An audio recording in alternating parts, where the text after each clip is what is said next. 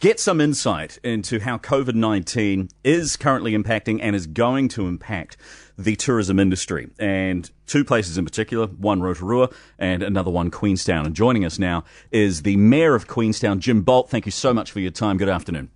Good afternoon. I can add a comment on the Trekker. Oh, good. It was built on Skoda Mechanicals. So there you go. Skoda. So it did kind of have that Eastern Bloc vibe for good reason. Yes, it did.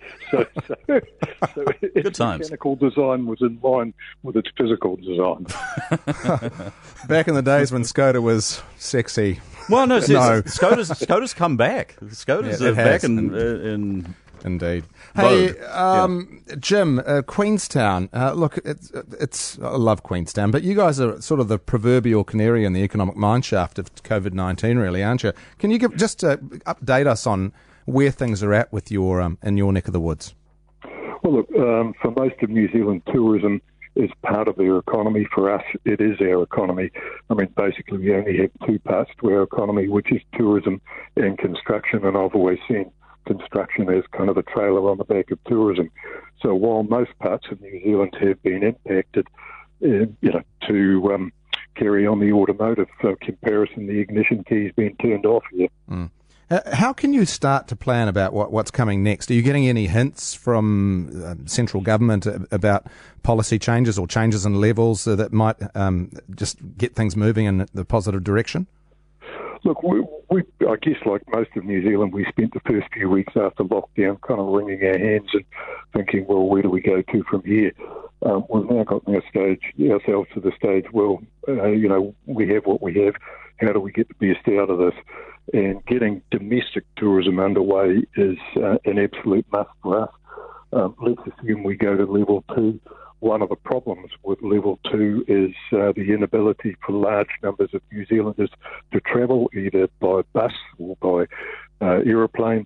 And so we're making submissions to government to have the social distancing laws in relation to travel restricted so we can get a decent level of domestic business back into the town. So how optimistic are you about central government listening to that and domestic tourism opening up under level 2?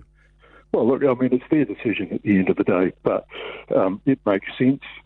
Speaking with Air New Zealand, they have some support for it. There are ways of making travel safer. Perhaps everybody on an aeroplane will end up wearing a face mask. Clearly, hygiene will be a big factor. The other part to it, of course, is the ability to track people once they get to their destination. So if there is a further case or two of COVID-19, we've got a way of finding out how they got there. But look, I think government do recognise the need for the tourism industry to get underway again. And I'm sure they will listen to us. There used to be a time in Queenstown's past when there was a peak season and an off-peak season, and then it became just one big long peak. Is there a crucial date where you really want to see people being able to move into the area as tourists? Yeah, absolutely. Ski season, look, we know that at least a couple of the local fields will open late June, early July, and it would be an absolute must to get at least domestic tourism up and running here before ski season or when ski season starts, and maybe the Trans-Tasman bubble might get there in time for part of the ski season.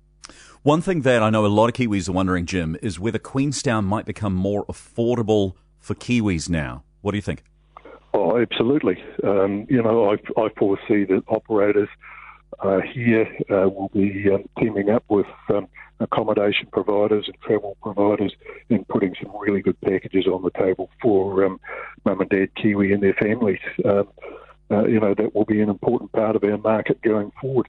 I also see the target market being the grey nomads, older retired Kiwis. That's a nice branding you've given them. It sounds quite exotic. But we looked at the statistics for pre-COVID-19 domestic travel, something like 58%. It's a massive part of the market. How big do you think, foreseeably, the market could be in the COVID world we're living in, the domestic market?